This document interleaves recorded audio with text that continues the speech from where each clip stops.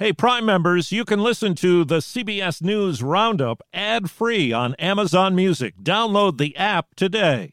This spring, if you'd rather spend time enjoying your lawn instead of trying to keep it alive, there's good news. True Green is the easiest and most affordable way to get a beautiful lawn. All you have to do is water and mow, and they'll do the rest. Weed control, fertilization, aeration, and even some things you might not even think of. They'll do all of it, while you can do literally anything else. With True Green, you can have your lawn looking as good as a putting green. That's not hyperbole. True Green is the official lawn care treatment provider of the PGA Tour. True Green offers a satisfaction guarantee, and they have a verified best price promise, which guarantees you the lowest price with no compromise on quality. You do you. Let True Green do your lawn care. Visit TrueGreen.com to get the best lawn at the best price with the best people guaranteed.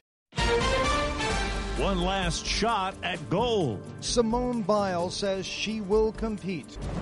COVID cases pack ICUs. To those who are unvaccinated, shame on you.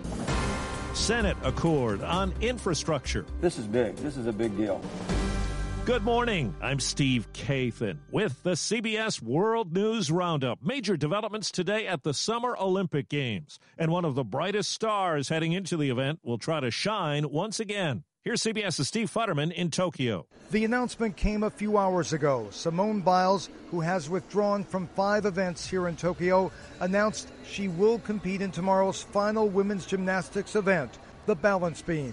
One of her teammates, Jade Carey, says she's excited to have Biles back. Having Simone being back tomorrow is great. I'm really proud of her. She's been through a lot. It's going to be great to see her out there tomorrow. Jade Carey is also excited about something else. Today she won the gold medal in the floor exercise competition. That was one of the events Biles chose not to take part in. Bad news, though, today for the U.S. women's soccer team.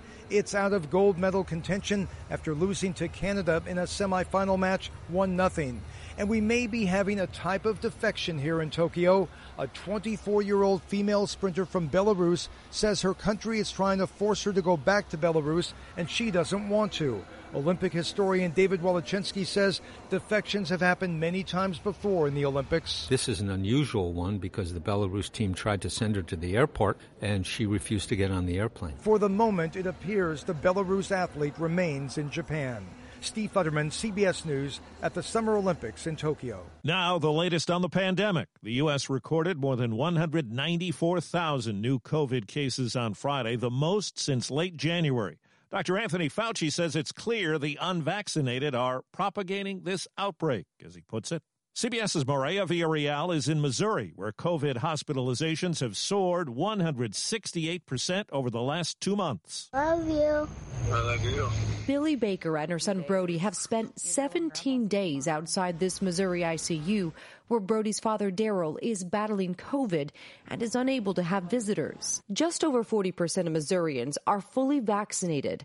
The state's daily death rate more than tripled in the past 2 weeks. At Lake Regional Health System Chief Medical Officer Dr. Harbach Senga says they're fighting their 4th surge. The ICU is busier than it ever has been. 40% of our inpatient census is COVID. Last week, they tied their highest number of COVID patients since November of 2020.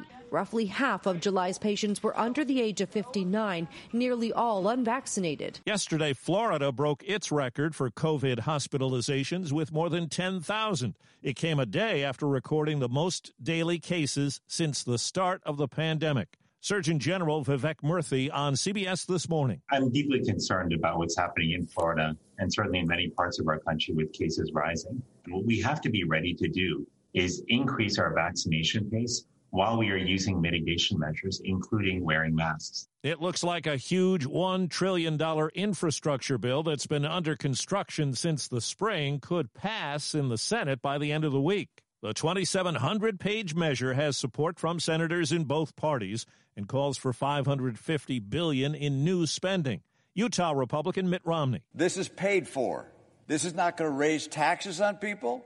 This is instead taking some money that was already appropriated, not used for COVID relief. We're going to bring that back and use it to help build infrastructure. CBS News congressional correspondent Chris Van Cleve. Getting the bill to the president's desk could still be a bumpy road. It has to get through the Senate, then it has to go over to the House of Representatives. The Speaker and progressive Democrats are insisting on tying the infrastructure bill to the larger human infrastructure bill. That's that $3.5 trillion reconciliation package you've heard people talking about. That includes money for everything from child care to climate change. There is no Republican support for that larger measure. Speaker Nancy Pelosi and other top House Democrats are calling on the Biden administration to extend the nation's eviction moratorium, which expired Saturday.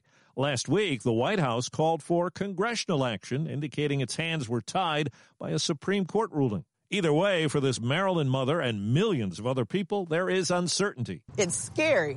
If I'm on the street, where do I go? University of Arkansas law professor Lynn Foster. A lot of landlords did already file eviction lawsuits. It's just that they couldn't be carried through to their conclusion because of the moratorium. So there are a lot of cases already in the courts. For the first time in a long time, American travelers to the UK don't have to spend time in quarantine. Among the first through the arrivals gate at London's Heathrow Airport this morning, this Brit who's been living in Washington, D.C. He booked as soon as he heard quarantine rules had been lifted for fully vaccinated U.S. and EU travelers. It gives us an opportunity to spend time with family, people we haven't seen for quite some time, so it's going to be great. Also celebrating Britain's tourism industry, hoping this heralds the return of the U.S. tourists who poured $4 billion a year into the UK economy pre-pandemic. Vicky Barker, CBS News, London. Wild scene in East Hempfield Township, Pennsylvania, where 6 people were taken to the hospital after they were caught in the crush of people looking to get out of a crowded sports complex. There was a fight during a basketball tournament, and some said they heard a gunshot. Diane Garber is the local emergency director. No shooting victims. The only injuries that occurred were due to the chaos of hundreds of people leaving the facility all at the same time. Officials in Oregon say the major wildfire in the southern part of the state, called the Bootleg Fire, is now 84% contained. After major progress in fighting it yesterday, it's destroyed 45 homes and other buildings. Mudslides caused damage to Interstate 70 in Colorado's Glenwood Canyon. That area was damaged by a wildfire last year. Flood watches were posted in 7 western states. At the Lollapalooza Music Fest in Chicago,